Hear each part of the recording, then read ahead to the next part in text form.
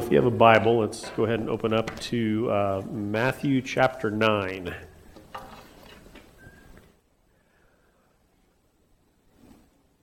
When I was younger, my high school days, this might shock some of you to know this, but I was band geek extraordinaire back in the day.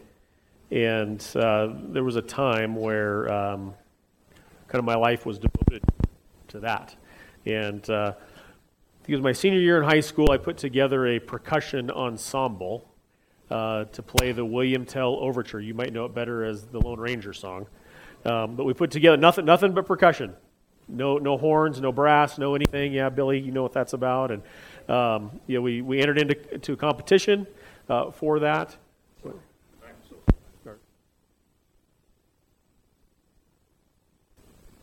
Let's try this and see if this is any better.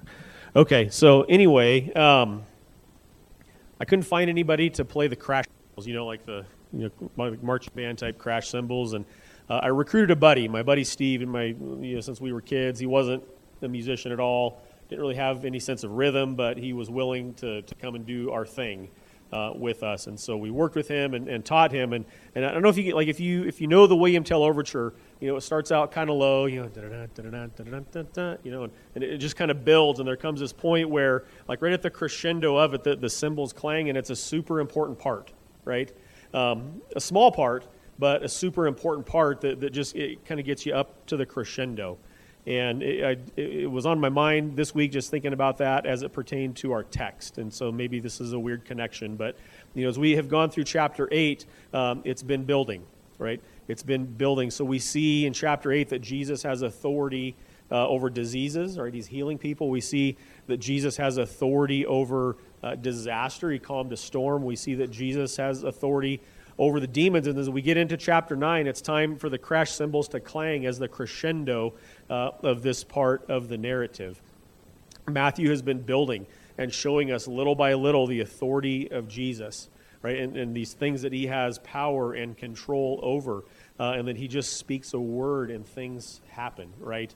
And I don't want to miss the point that we see in chapter 9 today. The heading in your Bible probably says something along the lines that Jesus heals a paralytic, something like that. And Jesus does heal a paralytic in this passage, but that's not the point of the passage, and I hope that we'll see today that there's a bigger thing going on.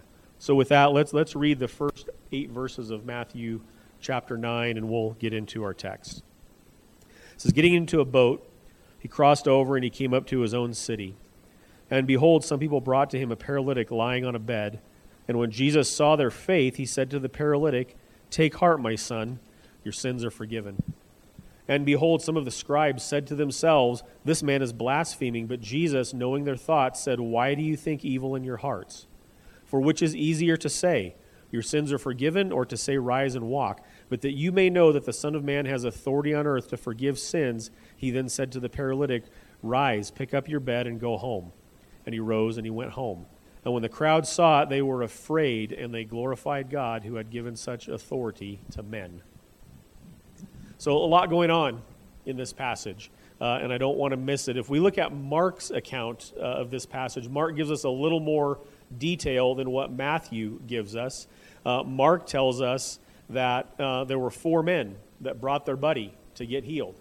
And Jesus, as he often did when he went places, had drawn a crowd. And he was in a house. And it was difficult because of the crowd to get into this house.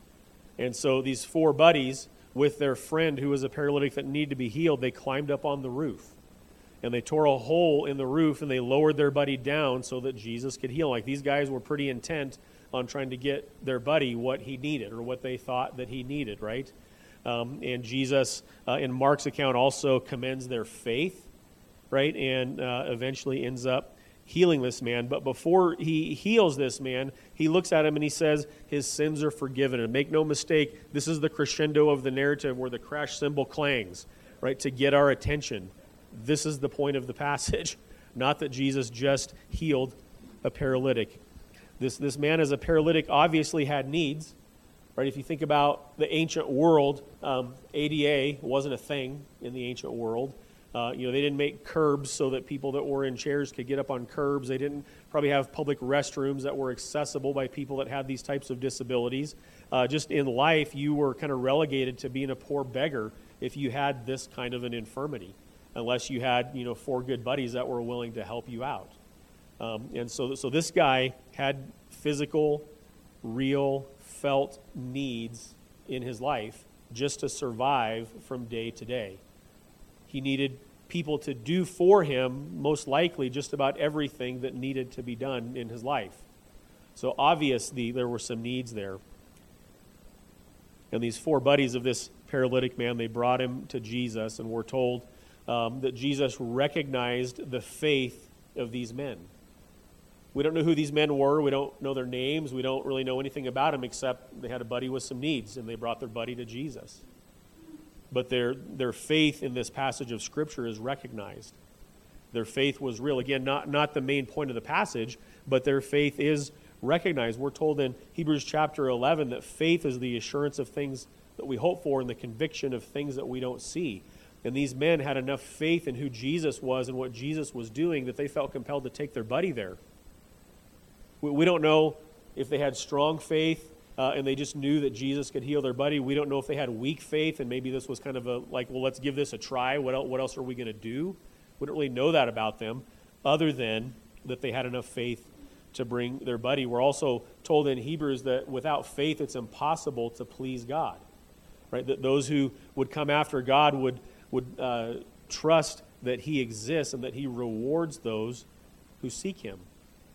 And it would seem with these men that they were trusting that there was a reward in this seeking of Jesus, that their buddy would get healed. So an important part of the story, but it's not the main thing I don't think that Matthew is trying to show us here. The paralytic had a greater problem than his paralysis. This, I think, is what Matthew is trying to show us. It's not to say that his paralysis wasn't a problem. It obviously was, right? But it's not the greatest problem that this man had. When they first brought him to Jesus, it says that Jesus saw the faith of the men, and he said to the paralytic, "Take heart, my son, your sins are forgiven." Crash cymbals clang, right? Your sins are forgiven. I would imagine there would have been some people in the room that said, "Wait, what? What did he just say?" Right? There was an expectation that he was just going to speak the healing into existence like he had been doing, right? And he doesn't address that first. He addresses the man's greater problem, that his sins would be forgiven. Now, kind of a mind-boggling part of this passage, too, is that the man wasn't asking for his sins to be forgiven. He didn't show up and he didn't appeal to Jesus saying, "I'm a great sinner. Can you show mercy to me?" He didn't do that. In this moment, the guy didn't ask Jesus into his heart. He's incapable of walking an aisle, right? Incapable probably of even raising his hand in a service. And he comes to Jesus, he's brought to Jesus, and Jesus declares that his sins are forgiven. Matthew doesn't really address that aspect of it, and I don't want to go off on too much of a tangent today, but we see Jesus simply having mercy on someone who himself is not necessarily asking for the mercy of Jesus, and he forgives his sin. We're told in John's Gospel, in John chapter 3, verse 36, that whoever believes in the Son has eternal life. We know that, right? That's why we show up here week after week. But John 3:36 goes on to say that whoever does not obey the Son shall not see eternal life, but the wrath of God remains on him. Not that in that moment he's a recipient of the wrath of God, but the wrath of God remains on the one who doesn't believe. Right? We know that our Bible tells us that we enter into this life under the wrath of God because of our sin nature. And so we come into this world immediately having a problem that's greater than any other problem that we might have in our life. And this man had this same problem, that he was under the wrath of God. And God, in this great act of mercy through his Son, Jesus Christ, pronounces the forgiveness of sins upon this man. I don't want this to be lost on us today. Jesus isn't just saying, I forgive your sins and, oh, I'm going to heal you, right? Like, this is a big deal, that Jesus forgives sins. Even to the Jew of Jesus' day, their belief was that only God forgives sins. And so there's only two possibilities given this statement that Jesus makes when he says, take heart, my son, your sins are forgiven. One, he's blaspheming. Two, he's claiming to be God. This is a big statement that Jesus makes here. He's either blaspheming or he's claiming to be God. And we see the reaction of the scribes. It says, behold, some of the scribes said to themselves, this man is blaspheming. In Mark's account, Mark says that they thought to themselves that this man is blaspheming and that Jesus perceived even their thoughts in that moment. And I'm sure that you could look around the room and you could see the look on people's faces at this kind of mic drop type of a statement. It probably wasn't any secret in the moment what everybody may have been thinking. Matthew tells us that Jesus, knowing their thoughts, said, why do you think evil in your hearts? Now, we give the religious people of Jesus' day kind of a hard time, and rightly so most of the time. Right here in this moment, though, I think the religious leaders of Jesus' day are kind of rightfully thinking what they ought to rightfully be thinking in the moment. This guy's either a blasphemer or he's claiming to be God, and if he's claiming to be God, that's a pretty serious claim, right? I don't think we can be too terribly hard on them in this moment for thinking probably what any of us would have thought were we there as they were. But Jesus calls them out knowing their thoughts and asks them, why do you think evil in your hearts?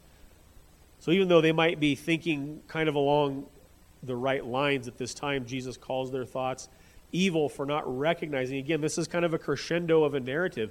Jesus has healed lots of people up to this point.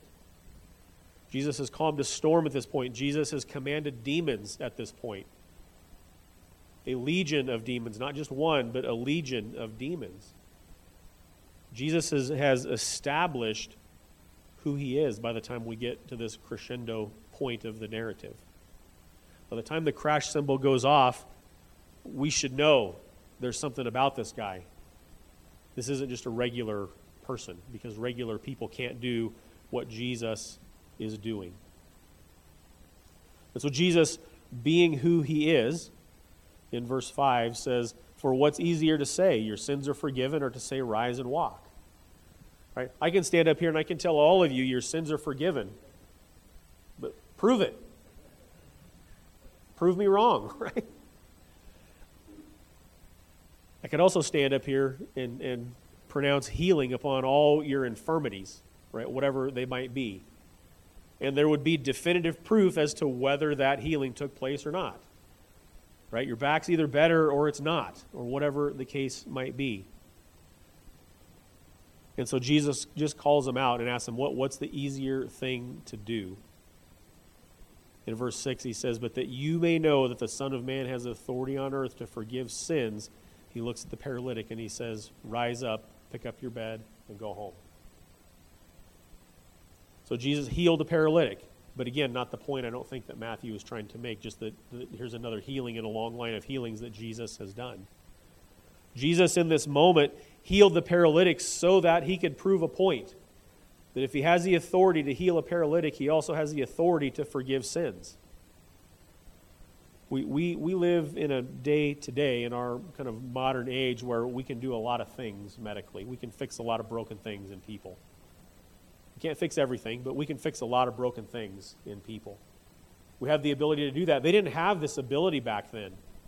It was unheard of for a paralytic to pick up his bed and walk. We would probably even marvel at something like that today, even with all of our medical and technological advancements. But this was really a big deal back in Jesus' day. This healing, again, was to prove that Jesus had the authority to forgive sins. It was at the same time a claim of deity. It's easy to pronounce the forgiveness of sins, but when you can't prove it, what does that mean? And so here we see, again, as a crescendo, the authority of Jesus, not only in what he does, but in what he says. And you know what happened when he told the paralytic to rise, pick up your bed, and go home? He rose and he went home. He did what Jesus said. He actually did it. I don't know how many times in my life, and maybe in your life, that we've prayed for sick people. And we always pray for healing. We always pray that God would heal people that have sickness or infirmity or problems or whatever it is, because we know that he can do it. So we know, but I prayed for a lot of people over my lifetime in this way, but never has anybody in a bedridden that I've prayed for, got up and walked out of their bed. It's just never happened. It's because I don't have the authority to do that. You don't have the authority to do that. Jesus does. And if he has the authority to command the demons, if he has the authority to command the storm, if he has the authority to command diseases and infirmities in people, then he certainly has the authority to forgive sin. He certainly has the authority to come to us and offer to us a way to take care of the greatest problem that we have. Whatever problems that you have in this life, whatever they are, they pale in comparison to the problem of sin. And I'm not minimizing whatever problems you might have in this life. Right? We face some pretty gnarly things sometimes, have some issues in our life that are real and that are legitimate. But none of those problems that we face in life are greater than the problem of sin that we have. And there's no medical advancement, no technological advancement that cures the problem of sin. Our Bible tells us there's only one cure for the problem of sin, and it's what happened to this paralytic. It's for Jesus to pronounce upon you and me that our sins have been forgiven. And that he has healed us spiritually, that he's healed us on the inside, which is far greater than any healing that can come on the outside. This is the point that Matthew is trying to show us here as the crescendo of this narrative. That if Jesus has authority over all these other things, and he does, Jesus also has authority over sins. And I'll tell you what, if that's not true, what are we doing here? If that's not true, why do we come to worship every week? If that's not true, why do we read our Bibles?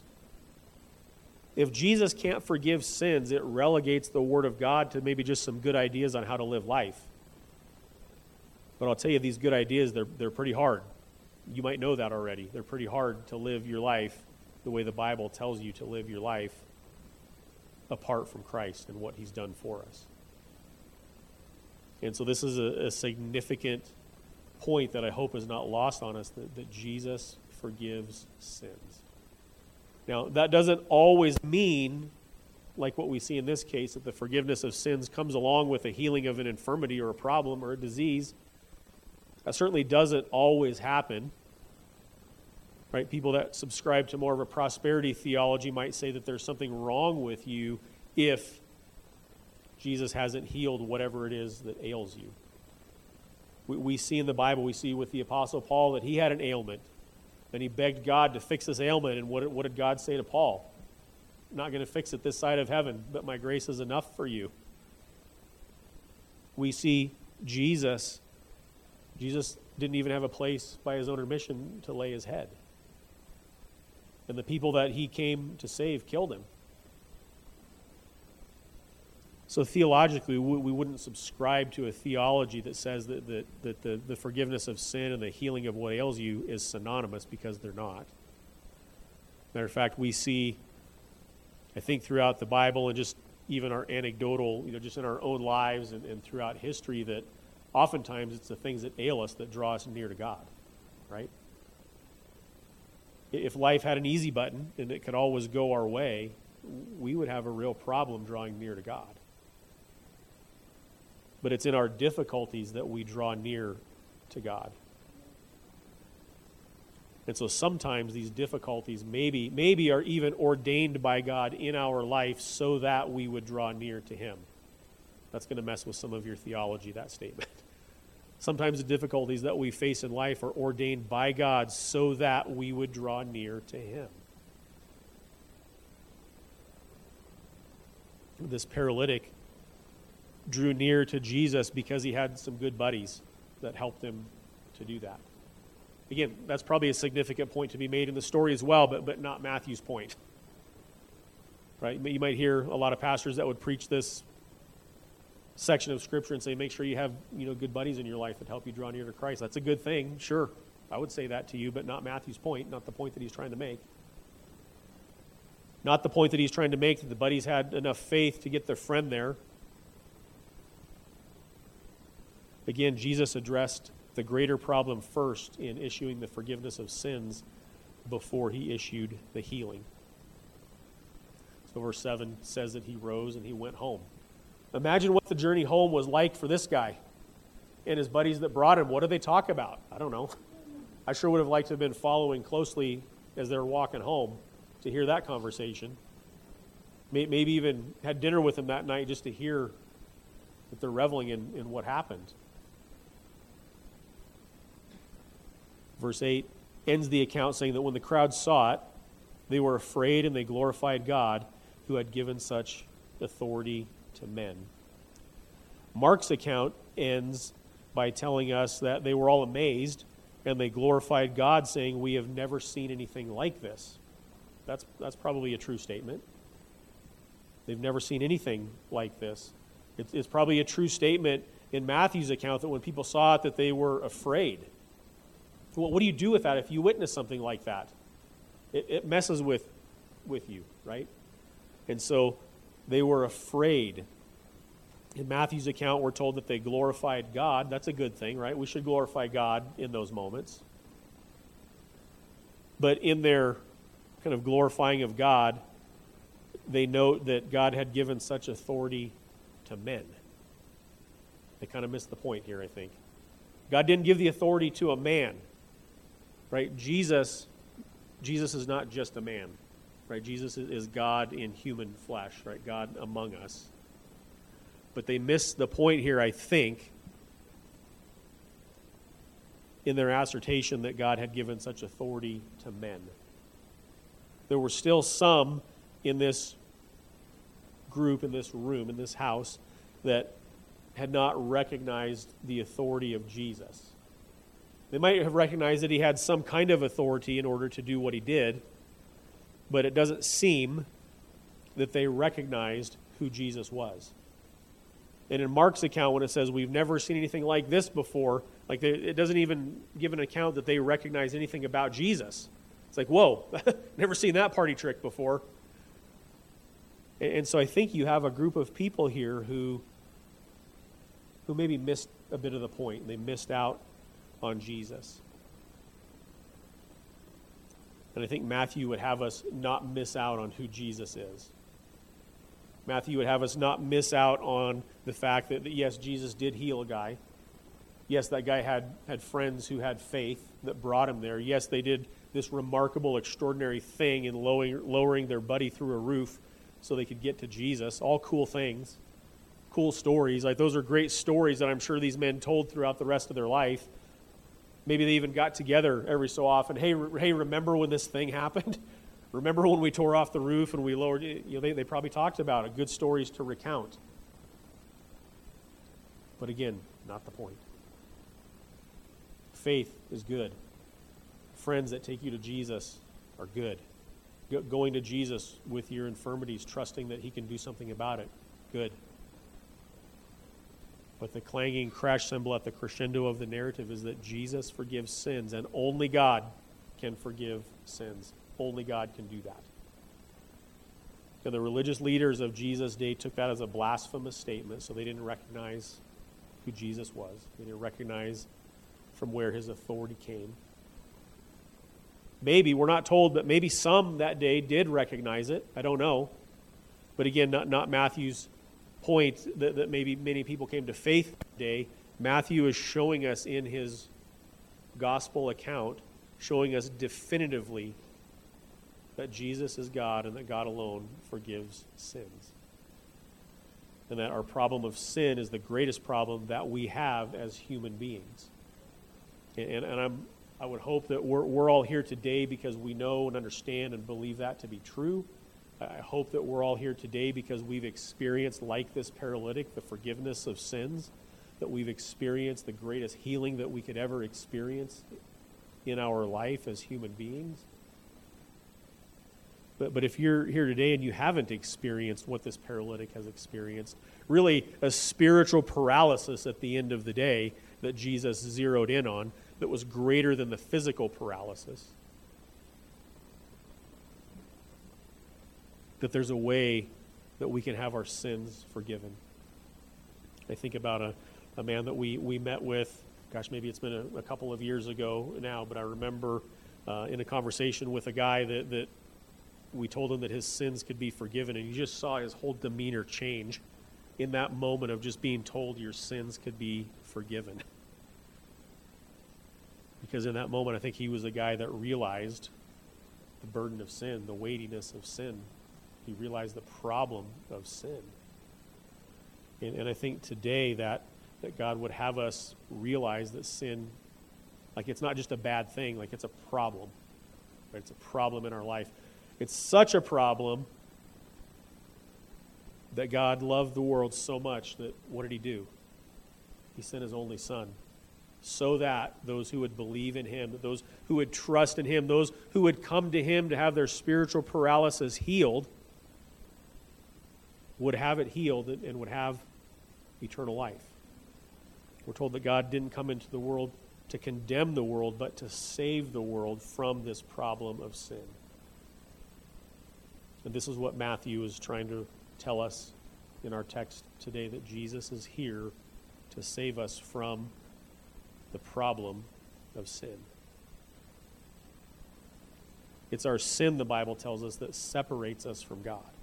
It's our sin that causes there to be a divide between me, an unrighteous, unholy sinner, and a righteous and holy God.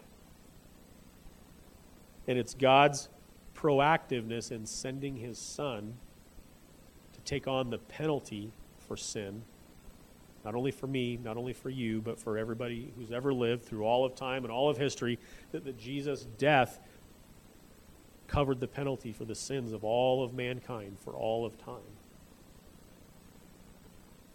The universalist might stop there and just say that, in the end, love wins and that we're all going to make it to heaven, but the Bible doesn't stop there. Right? The Bible tells us that we must come to Christ in faith and in repentance, that we must recognize the problem of sin and repent of it or turn away from it and come to him in faith, trusting what he's done for us, something that we could never do on our own. That he's done it, and that he alone has the authority to forgive sin. I don't have any power in my life, and you don't have any power in your life to be good enough for long enough to take care of the problem of sin. God alone has the authority and the power over sin and to declare it forgiven. And so I hope that we would be reminded today of who Christ is, that we would be reminded today of what he's done for us. And that all of us, whether you've come to him yet in faith and repentance, that you would consider, in light of who he is and in light of what he's done for us, how we ought to live. We see as we make our way through gospel accounts, we see as we get into the book of Acts that the Bible shows that people, like the pattern is that people come to faith, and after they come to faith, like they got to go tell people about what happened in their life. They got to tell people about who Jesus is and what he's done for them. And as a church that talks a lot about how we want to be kind of outward facing, right? This is at the heart of why we want to be outward facing, because Jesus has done for us something that we couldn't do apart from him. And it's actually God's plan that those people who have been redeemed and reconciled to him would then go outside of these four walls and spread the message of redemption and reconciliation. Right? That's the Christian life, is that. And so don't be like the people that were there present that missed entirely who Jesus is and what he's done. If you're here today and you have faith in Christ, Jesus has healed your spiritual paralysis. You couldn't have done that without him. You wouldn't have done it without him, even if you could. Right? He's done it for you. He's done it for you. Don't miss out on that. Hear the crash cymbals clanging at the crescendo of Jesus claiming to be God, and not only claiming, but showing himself to be God in the forgiveness of sins. So, short passage, but a lot of things going on here. Just like any composition, right? In our William Tell composition, we had the bass drum over here doing this. We had bells over here doing this, a snare drum doing its thing. At one point there was even a little triangle doing its thing. Lots going on, but nobody misses when the cymbals clang at the height of the composition. Nobody misses that. So don't miss the cymbals clanging today in Jesus' claim of deity and Jesus' act of forgiving sins and proving the forgiveness of sins with the healing of this paralytic. Father, we're grateful today that these things are true of you. We're thankful that you can heal physical infirmities. But more than that, we're thankful that you can heal the things that we can't necessarily see. We're thankful that you have made a way for us to have our sins atoned for. We're thankful for Jesus, thankful that in this account today that we see him dealing with the greater thing, the forgiveness of sins. And so I would pray today for those of us that are here that we would be reminded, for those who are followers of Christ, that you have indeed forgiven our sins, that you continue to forgive our sins as we commit them, that you would help us all to come to you in faith and repentance. And for those that might be here that haven't experienced the forgiveness of sins, God, that you would be speaking to their hearts right now, reminding them that their sins can be forgiven if they turn to you. And so we would pray for that to happen. Lord, thank you for speaking to us today, and just pray that it wouldn't be lost on us, just this powerful truth of the gospel, and we ask it in Christ's name. Amen.